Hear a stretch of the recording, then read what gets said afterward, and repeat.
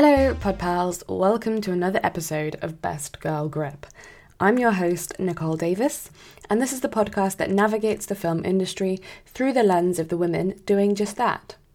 This is the 12th episode I've released since the pandemic, and I've decided to take a little break after this one to recharge. There might be the odd bonus episode, but I expect I'll come back in September or October with a brand new season. I'm rather excited and a little bit trepidatious to release this episode because it was recorded live at the Water Sprite Film Festival in Cambridge back in March, and so it feels rather antiquated. There were people there. Georgia and I sat face to face. We mentioned South by Southwest being cancelled, which Georgia was due to attend with a pilot she directed called Bored. So listening back to this was odd. I felt a bit like a time capsule. But the conversation is still great, and Georgia is wonderful, so I am, of course, very happy to have spoken with her, and to do so for Water Sprite. Georgia is a writer and director with a raft of award-winning short films under her belt, including Little Bird, which is being adapted into an 8-part drama with Riverstone Pictures. Her first feature, Blue Jean, was developed through iFeatures, I think in 2018, and is now backed by BBC Films.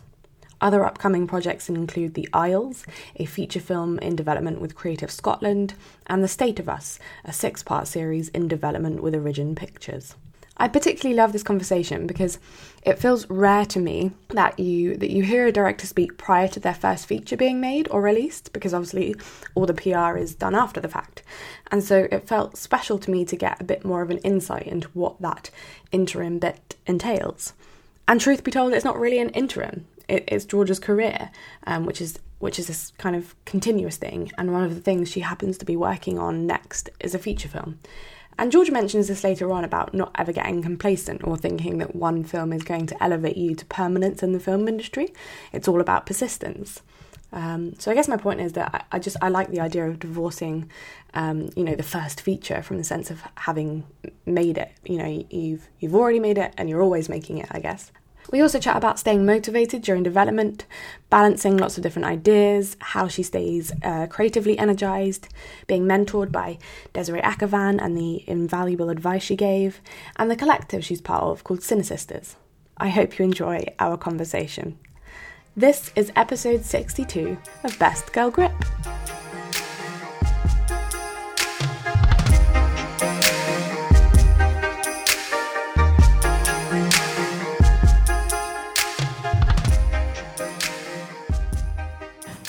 My first official job in film was driving vans as a runner for a commercials company.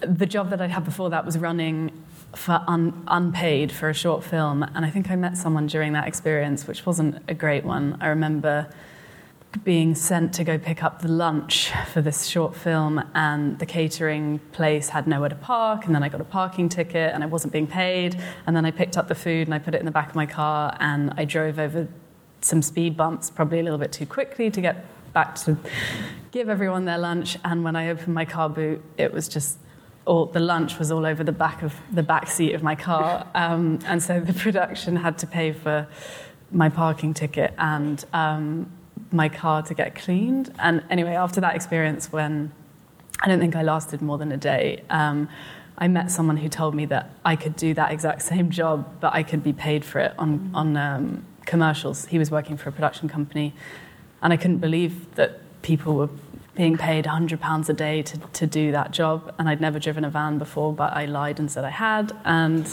that was that really. And I did, and that was sort of while I was trying to get my first short film off the ground, just after I left university. So I used it as a way to kind of finance the process of writing a film, which obviously I wasn't being paid for. So was it at university that you had the aha moment that you wanted to be a filmmaker, or did that happen previously?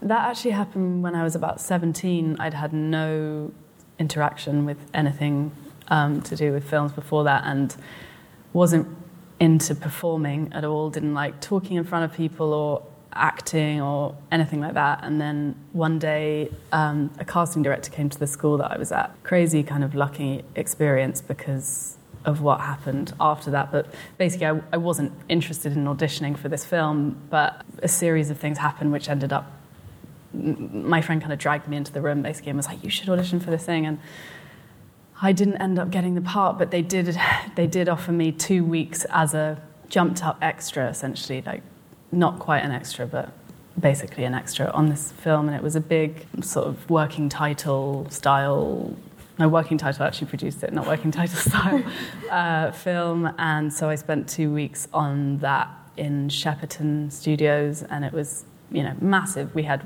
rehearsals, there were all these big, Keira Knightley was in it, and because of that I got to see all the different jobs that went into making a film. And that was definitely the aha moment, because although I felt this kind of strong pull towards directing from that moment onwards, it was also just being around everybody else on that, seeing everyone working as a team and seeing how, that was the bit that excited me, was the collaboration, I think. And knowing that at that point I felt like it didn't matter what I did, I wanted to be a part of it. And it could be costume or it could be production design, I didn't know. But I knew that it had to be film at that point. And it kind of derailed my entire life at that point, because I had made certain decisions. I was meant to be going to a certain university to study something, and then that happened, and I completely changed everything that I'd planned to do up to that point and decided to go a different way and to study English, which I thought would be helpful because I wanted to write. And at university I directed plays, because there wasn't really a film department, but I thought this is a way that I can find to kind of work with actors and begin to figure out what this thing of directing is. And in my university holidays, I was helping on lots of different types of film projects, anything I could get my hands on. So if it was in the costume department, or if it was in, I worked for a producer for a bit. I did loads of different things. I didn't really care what it was. I just wanted to get my hands on it. And yeah, I directed theatre every year at university to kind of get that ball rolling. I've heard that a couple of times actually, that people have started out in theatre. Did you feel like it gave you quite a good foundation for directing films later on? Yes, definitely, in terms of working with actors, because that level sort of student theatre productions, you know, it's not, if you were directing theatre at the National, you know, it would be much more collaborative than what I was doing. But what I was doing is, both the plays I directed as well had 4-person casts, so it was very intimate, and the actors would come to my house, I think, my flat, and we would rehearse every day for an hour. And so I guess that process, for me, it wasn't, it was really just about learning ways to communicate my ideas with actors and try things and fail. And towards the end, I got a bit frustrated. The last one that I did, I made a film which we projected at the end of the play, and it was sort of, the play ended, and then it was like, and then this. It was like my sort of imaginary version of what might have happened to the characters. And I think that was very obviously the moment where I was kind of wanting to move off the stage and into film, and it was just before I left. And what was your first project as a director, and how did you get that short film off the ground, and crucially, how did you get it funded?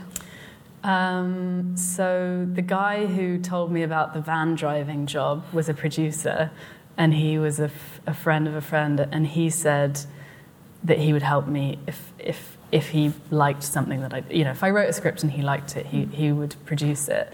So I kind of got to work writing something, and together we just put everything into it really over the course of a year, and he helped develop the script with me, and then we did a crowdfunding campaign, which at the time was really, I don't think anyone knew. I don't think it was Kickstarter. I don't think anyone really knew what crowdfunding was at that time.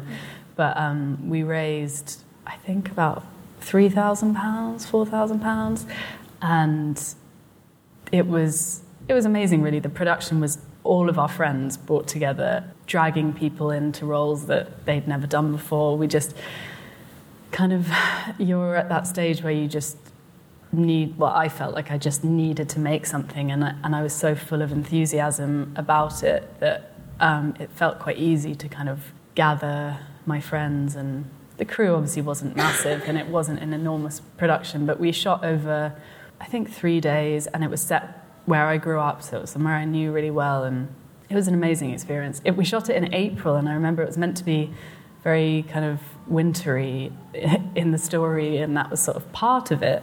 And then there was this crazy heat wave, and some of the actors got heat stroke, and there were a lot of crazy things that happened that were unforeseen. In April? Yeah, I think it was the first week of April, and it was so hot. It wasn't great. Good preparation though, because weather often, comes into play when you're directing. You also work on commercials as well as on narrative work, and I'm wondering, is that to do with employability reasons, or do they serve different creative impulses? Why do you work in that way? With most things, it seems to be more accidental. I think I started working for the van driving company. Then after I made my first short, I ended up working for them around about when I was making that first short film. I needed a more stable job, and they offered me a job as I was a creative assistant, I think, to start with. I was helping out the creative director, and they made commercials, or more accurately, I'd say, like sort of branded content. It wasn't big Nike ads. It was small time kind of branded content. And I joined that team knowing absolutely nothing about commercials. But he wanted someone who could write for him, write up ideas, someone to bounce ideas around with. And eventually I graduated to directing small, often, like my boss at one point shot a Pepsi commercial, and there was this sort of B-roll stuff that he needed shooting with these famous footballers, and needed to ask them some questions on a green screen. It was very kind of simple stuff, but he would ask me to direct those little side bits for him, and then that kind of grew a little bit. So it sort of came about accidentally, and then I left that company when my short started taking up more time, and I wasn't able to fit everything into my life, and I had to go freelance. But I've continued working in commercials because, the last thing that I shot that was branded was for a charity, and that's the branded work that I do is often, it's the same as all of the other work that I do. It's not, I take on a project because I really care about what it's saying, and I haven't been able to do so much commercial work in the last 2 years because I've been writing my feature, but the stuff that comes my way, or the stuff that I sort of ask my agents to send my way, is usually female-centric. It's usually trying to say something that hasn't been said before in that part of advertising space. So, I don't really see it as two separate entities, really. It's just project by project. If something comes my way and it's branded, but it says the things that I would like to be, or it allows me to explore something. Or the biggest thing actually is to be able to be on set. When you're in development, you often go a long time without being on set, working with a DOP, working with a crew, editing, all of it. You get a little bit where you feel like you might be a little rusty. So it's great to work across both, because it means that occasionally you can say, okay, I'm going to spend a month, 6 weeks off my feature or off whatever projects you're developing, and make something with casting and all the different elements that make up a production, but in a really short space of time, something that's 30 seconds or something that's a minute long. And those are the reasons I do it, really, not just sort of happen like that. And let's talk about going freelance. Mm-hmm. That felt like quite a risky move or a big leap, and how did you deal with that experience? It did feel risky. I think, I actually didn't have a choice. I always remember it like I had a choice, and that the shorts were building in momentum. But then I actually got made redundant from that company. Half the people in the company were made redundant on one day, and I remember it really well because I just signed a lease on a new flat, and I was like, what am I going to do? This is awful. But I was also grateful because I knew that if I hadn't been given that push, there's a chance I could have been there for 3 more years, because I needed that stability in a way. But I was lucky that the company I worked for represented a lot of directors, and a lot of them were slightly older, slightly less techie in terms of putting together mood boards on software on their computers, and so I would help them with that. And it wasn't really even a part of my job, I don't think, but it started becoming a part of my job. And when I was made redundant, around about that time, I'd realised that people did that, designing treatments for other directors in commercials, and that you could do that as your day job, freelance, and kind of do a couple of days here and a couple of days there. And so I started doing that, and I still do that occasionally, not as much as I was doing before, but it's I'm really fortunate in that I have that job that is always available and that I can work with directors. It's great for kind of flexing a bit of a creative muscle, and it means that when I've had to do treatments for myself, for commercials or for features, I find it really easy because I spent a lot of time finding images and designing those kinds of documents. So yeah, I feel really lucky that I had that, because I know a lot of people struggle in the move to features where they don't have something that they can do part-time, but this is really part-time, so it works.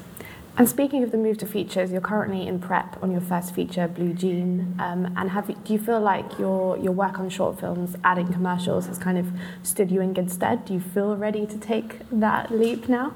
Yeah, I definitely feel ready. I mean, I think my last short film had a much bigger budget than that first film, and it sort of felt like we were shooting a couple of scenes from a feature. And I think after that, and we had Imelda Staunton in it, and so working with an actor of that sort of level was a massive step up, and I felt at that point. And then we had a few, I don't know, it was just everything about it was kind of bigger, and after that I felt ready to take on something longer. I think you always feel I felt after most of the shorts that I did, okay, like maybe I'll be ready to do a feature. But I think the biggest thing was really just like finding my voice in terms of what I wanted to do, what I wanted to say, and what kinds of projects I wanted to. Because after the first couple of shorts, I think I was quite lost in that realm. I was sort of wondering what I wanted to say, and it was only through doing, I don't know how many short films I made, 4, definitely 4, maybe 5, I'm not sure. But through doing that, now it seems so clear to me what I want to do, and every project that I'm working on has a very clear thread to that. So yeah, I'd say that's why I feel ready. And how are you prepping for that? What are you doing at the moment to kind of ready yourself? Are you in pre-production? Do you have shooting dates locked in? We have a sort of vague schedule. We're not in pre-production. We haven't been greenlit yet, but we have the BBC Films are on board, and they have they've committed to sort of partially financing the film, and we're just in the process of doing an application to the BFI for the rest of the finance. So no, we're not in pre-production, and we're not I don't know exactly when we're going to be doing all of it, but I just handed in a draft of the script last week, and had a meeting with the BBC about it. So we're still in development, but we're at the stage where we're moving. With the last draft, we had to submit heads of department that we might want to work with, running through those with the BBC and seeing who they thought was a good idea or not. And so we're definitely kind of transitioning from a more development space towards, we're in sort of pre-prep, if that's a thing. And let's talk about development, because that's something that is often quite shrouded in mystery, and it's quite a liminal period of time in a film's journey. So how do you stay motivated? Is it about turning in lots of different drafts? Can that be quite frustrating for you?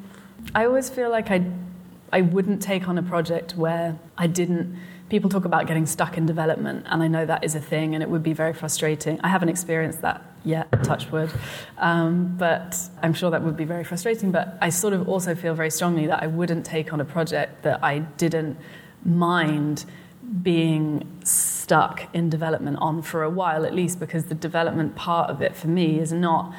To me, it doesn't feel like everything is sort of gearing up to making a film. It feels all as important as... Each part feels as important as the next part. And for instance, the trip for one of the films I'm developing, The Isles, we just did Creative Scotland financing the development of that, and they just allowed us to kind of go on a trip to the islands where the film is set and meet with the refugees that the story's about, and all of that is so much a part of... it's that's what gets me up in the morning. So I don't find development kind of stagnant, because there's always something, you're always working towards, I don't know, the next draft or the next research trip or putting together lists of ideal cast. I don't know, it's not, I haven't got to a stage yet where I feel like it's sort of hard to stay motivated. And I think that's down to the fact that the projects I'm working on, I've chosen to make films where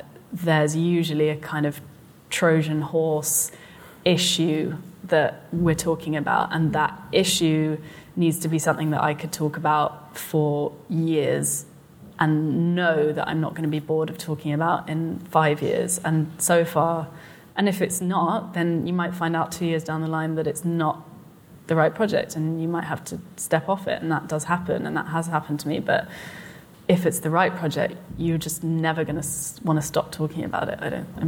That's the aim anyway. So. And is that just about trusting your instinct? And if so, how did you learn how to do that? Yeah, I think that is about trust. I don't know, I think it's just trial and error, because I have worked on projects where I've found 2 years on that I've been screening the film, and I've had to go to a film festival and do a Q&A, and I found the whole experience quite disingenuous, because and that's not always wrong, because the reason that you took on that project 2 years ago or 3 years ago might have been, your feelings might have maybe changed over time, and that happens. But I don't know, as I get older, I feel like these sort of larger issues, if the film is kind of grounded in reality and but has these larger issues that are being woven into the sort of subtext of that story, then those things, largely they're the things that I was interested in 10 years ago, and I imagine I'll be interested in 10 years' time. So, yeah, it is a lot about instinct. I think all of it is a lot about instinct, learning to trust your gut and not, with shorts I found it complicated, because I felt like I was looking around at people same age as me or similar level to me, and what films were they making and why were they succeeding, or how did that person get into that film festival when and then you start thinking, okay, well, what should I be making, what do people want me to be making? And that was where I just felt that it was a black hole. And as soon as I got out of that and was like, no, what do I want to do, what do I want to say, and completely forgot about all of that, like expectation or how was I going to get from here to here to here, then things started to really free flow. And now I feel really comfortable with, I don't have really any anxiety about running out of ideas or anything, because it feels like it's such an organic thing. It's just, if there aren't ideas for a section of time or something, you just need to be opening yourself up for more experiences, life experiences, reading more, things like that. I don't, it feels much more natural now. That's exciting that you feel like you're not going to run out of ideas. I'm wondering where they come from and at what stage do you commit that to the page? At what stage are you starting to write that idea? Again, it really depends. The ideas, where do they come from? I was thinking about this, and I think most of the projects I'm working on at the moment are based on a true story or have some element of, to varying degrees, it's sort of very broad, that based on a true story. But for instance, Blue Jean, that I've been writing for the last 2 years, it's about a PE teacher in the 80s working the year that Section 28 was brought in by Thatcher's government. And that started by me finding a newspaper cutting about a group of lesbians who had abseiled from the public gallery of the House of Lords into the chamber as this debate was happening, demanding rights for lesbian and gay people. And I read this article, and I was like, that's a film. I've got to make a film about these women. They had washing line wrapped around them, and they jumped over the top and were screaming, and then they were interviewed outside, and they looked so radical and cool. And I was like, I've got to make a film about that. But then what happened was I also didn't know, this is 2.5 years ago, I didn't know what Section 28 was. It's like, why don't I know what that is? It was a law the whole time that I was at school. It was a law until 2003. So I started looking into it, and I just couldn't stop. I was just like obsessively reading about it. And it just so happened that week I was going in to meet BBC Films for a general meeting. I wasn't planning on pitching them anything really. I pitched them actually the Scottish film that I told you about. And they sort of did that thing that people do in meetings where they say, okay, yeah, anything else? And you're like, damn it, what what else could I say? And so I said, well, I've been thinking about Section 28, and I didn't really have a concrete idea at that point, but I knew that I'd like to make a film about Section 28. And I knew that because of my own sensibility as a filmmaker, that it wouldn't probably be about these women that threw themselves off the public gallery, and that it would probably be about the life of one woman and what she had to go through as a result of Section 28. So maybe I pitched them that, but it was really one line, and I couldn't develop it more than that because I hadn't thought about it. And they just said, that's your film. And so I was like, well, if they think it's my film, maybe it's my film. And then I had to go away and write something in 2 weeks. I remember it so well. I had 2 weeks, and I had to get this one line to a 5-page beginning, middle, and end story for the iFeatures application, which was pretty stressful. But what were we talking about? Where ideas come from? Yeah, well, so when I had the one-line idea, it led me through loads of different bits of research to a sort of series of interviews with lesbian PE teachers who'd been working in the early 90s after Section 28 was brought in. And those true stories were just fascinating. And they were women based all over the country. They had different stories, but there was this kind of common thread, which was that these women were living double lives, and that the consequence of that on their personal relationships and their ability to actually teach, all of it just sort of crumbled. Lots of them started reporting mental health problems, this kind of thing. So my story is a fictional story, and Jean, the character, is totally made up, but the story is very much grounded in the stories of those women. And after finding that series of interviews, we went and met some of those women, and then we met some of their friends who were also PE teachers at the time. And so I felt like I had all of this sort of rich material around me, and then from that I could kind of jump off into the unknown, which was the story that we now have, which is not any one version of events that we were told. And that seems to be what's happening on a lot of my projects. There'll be a kind of kernel of a true story that just gets lodged in my mind. Either I'd be looking for it, like I was with that. I was really looking for something that I could hang the story off. But sometimes it's just a story someone tells you in the pub or whatever. And from that, I kind of let my imagination do the rest, I guess. And you're doing series as well, so I'm wondering, is that quite an immediate reaction where you're like, yeah, this is like long form, or yeah, this is a feature, or does that sometimes change as you're starting to flesh out the idea? Totally changes. I mean, I pitched someone something the other day, and I was so convinced that it was a feature film, and they told me it was a TV show, and I was like, Anyway, it's that's based on a lot of different things, but the two shows that I'm developing, one is an adaptation of Little Bird, which was a short film that I made, and that was, how did that come about? But a company that we really wanted to work with saw the short film, and we said we had an idea to adapt it into a TV show, and they kind of came on board. I mean, we were all just pinching ourselves. We didn't know. It was before we'd premiered that short film at Tribeca, and we had no idea that it would go on to be anything more than that. So that was great. And I guess because it's set in the war, the Second World War, and it's about a group of women, it was such a big story that it felt like it had to be TV. I don't know. TV is obviously such a evolving, exciting space now. And we just felt like there would be more scope to do what we wanted to do in TV. And then the other project that I'm doing with Origin that you mentioned, The State of Us, that was a short film essentially, and initially, and lots of people read it and said we'd like to see more of those characters.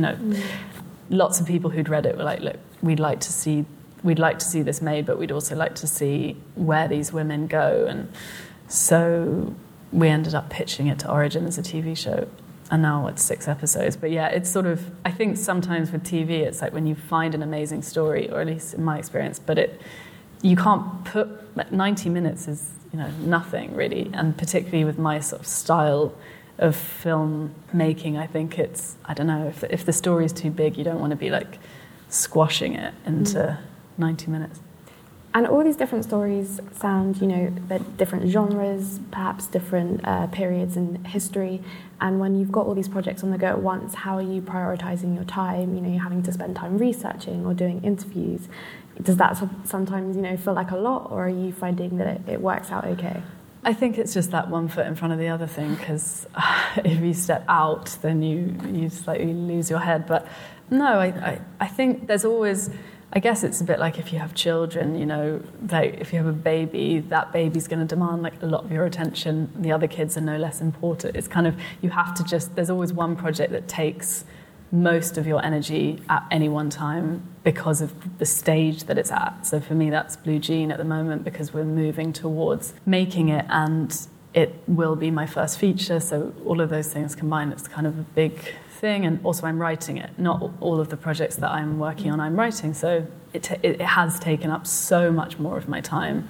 Whereas the Scottish film, I work incredibly closely with the writer, and we go and we do the research together, and we interviewed all those people together, and we, not a beat of that story changes without us discussing it. But I'm not the one who has to sit at a desk and write the treatment or write the script. So it takes up less of my time, because it just does. And so it's just this kind of constant, everything's moving like this. And occasionally you have a moment where you think, okay, something's got to go, because there's too much happening, and if you can't give enough attention to anything, to any one project, then it's not worth it. You don't want to be in a position where you're wasting people's time, and everything moves at different speeds, so it's impossible to know, you just have to kind of put your head down and keep going, I think. And you're represented by independent talent who support Watersprite. At what stage did they start representing you, and what's that relationship been like? Yeah, I've been with my agent now for, I think it must be 7 years or something. So I made that first short film with all my friends, and I sent it. I can't remember exactly what happened because it was so long ago, but I know that my now agent watched it, and we met, and he said he was an agent's assistant at the time, and he was assisting the two top agents at Independent who kind of, I think, started Independent. And he said, I'm about to be putting together my own roster, and I love your work. And I remember he gave me a DVD of other women's short films that were amazing, and he was like, I feel like your sensibility is a little bit like this. And I was like, yes, you really kind of see what I am trying to do. And he was like, look, I can't represent anyone yet because I haven't actually got there yet, but let's keep in touch. And then when I made my next short film, I invited him to the screening, and I remember he said, I hope you're talking to other people, you should really be talking to other people, getting to hear what other companies have to offer. And I remember being like, oh, okay, I haven't, but I will. And so I sent some emails to other people in his position that were junior agents or agents' assistants who might be putting together their own roster of directors, and very hurriedly said, please, can you come to my screening? But really, I had kind of made up my mind that if Ollie wanted to represent me, then I wanted to be with him, and he came to the screening and signed me after that, I think that night at the screening. But obviously, at that point, our relationship was very different to what it is now, because what he could have... I remember for years thinking, wondering about all of that, because it's not... When you're starting out and you're only making shorts, there's not all too much an agent can actually do for you, because you have to be making opportunities yourself. And now it's completely different, and there's a lot of stuff that Ollie does on a day-to-day basis, and he really helps me out with everything. But at that time, there wasn't really much that he could do. I had to just keep plugging, basically, and you do it all yourself. People often ask that question about agents, and I think really, unless you kind of don't need an agent until someone asks. If someone asks to represent you because you've made something that has been screened somewhere and they've seen it and liked it and they want to sign you, great. But I wouldn't ever recommend spending time looking for an agent when you're first starting out, just because I know right now it can be really tough to find an agent, and it's probably better just to focus your energy on making things, because that's what's going to get you the agent. Exactly. And it can be a bit of a dead end. I remember at one point I was thinking about getting an agent in America. For various reasons, someone had contacted me about it, and I spoke to my mentor on a scheme that I was on for BFI Flair. I was mentored by Desiree Akhavan, and I emailed her asking about this agent in America because she knew her, and I was like, is she? And Desiree was just like, make a body of work, like just forget about the agent. And I was like, okay, yeah, it's kind of, I live in London, why do I need an agent in LA when I'm not going to be there right now? And so I think that's actually really good advice. But did it feel like a shift for you semantically, in that you were suddenly able to be like, yeah, I'm a filmmaker, or were you already kind of like backing yourself in that way? I think it probably did, yeah. It definitely felt really good to have independent behind me. It was probably the only agency I'd heard of prior to thinking about getting an agent myself. So yeah, it was important in that respect, but it also, I had that. I think the mistake you can make is by thinking, oh, I've got an agent, everything's going to be fine now, or oh, I've made this short film and it's got into this festival, everything's going to be great. I remember telling my dad when I got into New York Film Festival, I was like, Dad, my film's screening at New York Film Festival, this is how many shorts were submitted and this is how many they're screening. And I really believed that was it, and that I was just going to get to make another thing and another thing. And then I realized that never happens. That never happens. Even if you make an amazing feature film, your career is never, ever sorted. So it's good to celebrate those little things, but also it's important not to remember that none of them really mean that you're on track. And you're also part of an amazing collective of female filmmakers called Cinesisters. Mm-hmm. And I'm wondering, why having that support is important, but also why having an all-female space is important to you. Oh, I can't speak more highly of Cinesisters. I love it. They meet every month. I don't get to go every month, but it's just sitting in a group of women who are all kind of, often you might go and the topic of conversation is not something that's relevant to you at that time, but it's just sitting in a room full of women who've gone through similar things to you, or so much advice has come through there. It's an amazing, probably the best thing about it is that if you ever have an issue with anything to do with making your film or TV show or whatever, that you've got, I think there's more than 100 women now in Cinesisters, and you can contact them and ask them, I see you've worked with this editor, can you call me and tell me your experience? And everybody helps everybody. And in terms of it being an all-female space, it is harder to be a female filmmaker. So the experiences that we can share in that space are kind of invaluable, because the walls that come up, the glass ceiling that we all are trying to kind of smash down, it feels there's a kind of commonality to everybody's stories, and there's something very comforting about being in a room full of women who can help boost each other. Hello, it's Nicole. Excuse me for the brief interruption. This is the point in the recording where we handed out the microphone to the audience to see if they had any questions, and they did. So if you hear a voice that's not mine, that'll be why. Thank you. I just wanted to ask what the iFeatures process has been like, because I know a bit about it, but what do they do and how does it support you? So iFeatures has changed slightly. So it used to be that 12 teams would be accepted onto iFeatures, and every few months they would kick people off an X Factor style sort of competition, and at the end 3 films would be greenlit and financed and made through BBC Films, BFI and Creative England. And that was how it was running for quite a few years, every 2 years, until the year that I applied, which was 2018, I think. And my year was the first year of it changing into a development lab. So they realized that kicking people off was actually kind of killing filmmakers' self-esteem, and that a lot of those projects would actually go on to be made with bigger budgets and be really successful. But they'd lost the iFeatures stamp, so they changed it for all those reasons. And when I did it, it was a year. It's a year or just under a year, maybe 9 months, and in those 9 months you have to write 3 drafts of your film or thereabouts, and which is pretty intense considering you go from a 5-page idea to a treatment and then to a script, and then you have to do 3 drafts. And while you're doing those, while you're writing, you get to go on these labs, labs.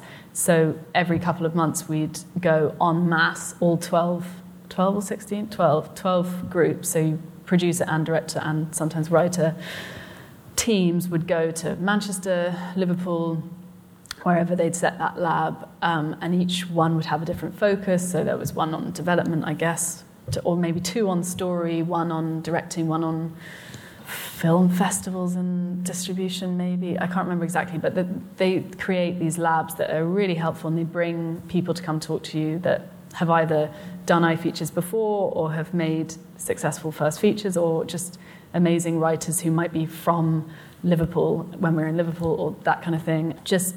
Or Jonathan Glazer came to talk to us once, and it would also mean that often when you're working on a feature, your execs are kind of a little bit removed from the process, and you have to kind of submit something to them and they reply, and it's all a little bit distant. But when we were on these labs, the execs would come from the BFI and BBC and Creative England, and that we'd all be there together, having lunch together, listening to these people talk together, and we'd be able to ask them questions the whole way through the process. So it just kind of meant that everything was a little bit more informal, which I think definitely helps the process.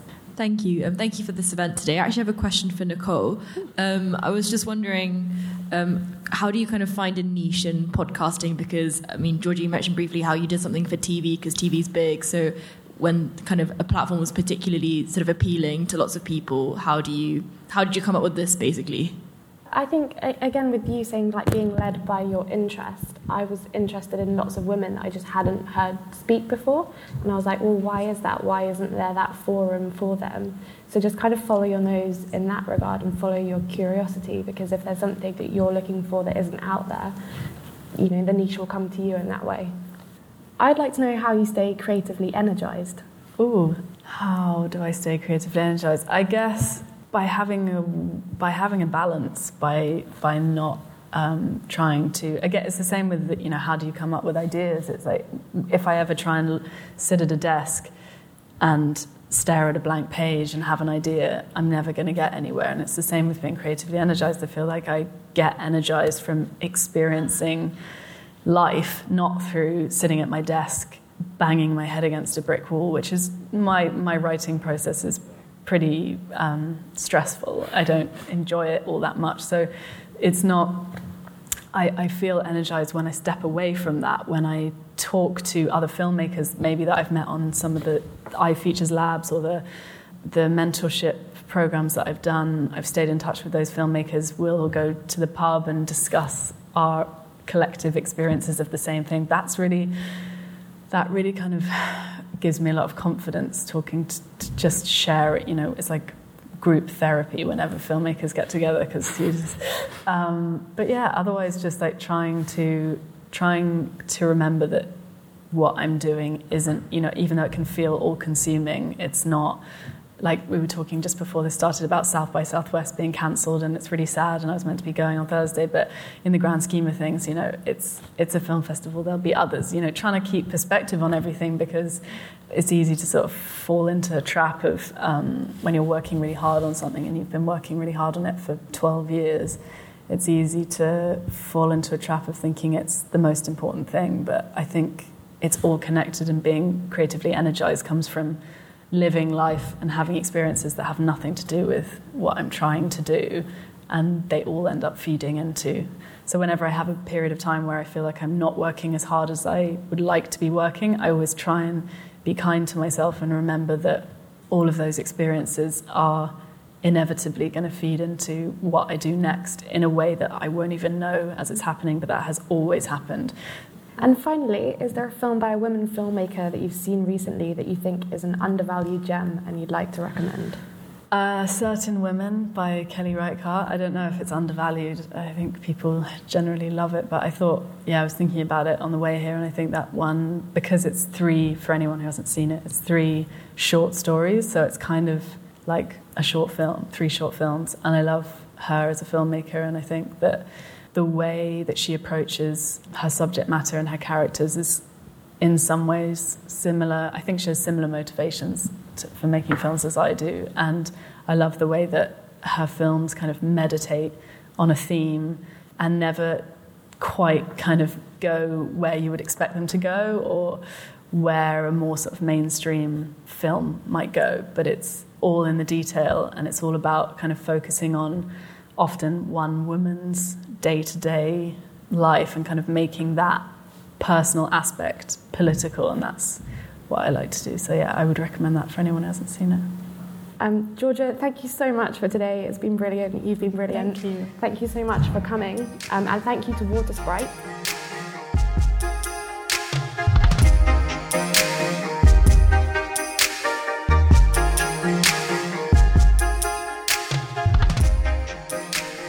Thank you for downloading this episode of Best Girl Grip. If you're a filmmaker gearing up to your first feature, I recommend listening to my interviews with Harry Wootliff, Nicole Dorsey and Helen Simmons. All the episodes are available on iTunes, Spotify and Acast. In the meantime, have a great weekend, and I'll be back at some point in the near future.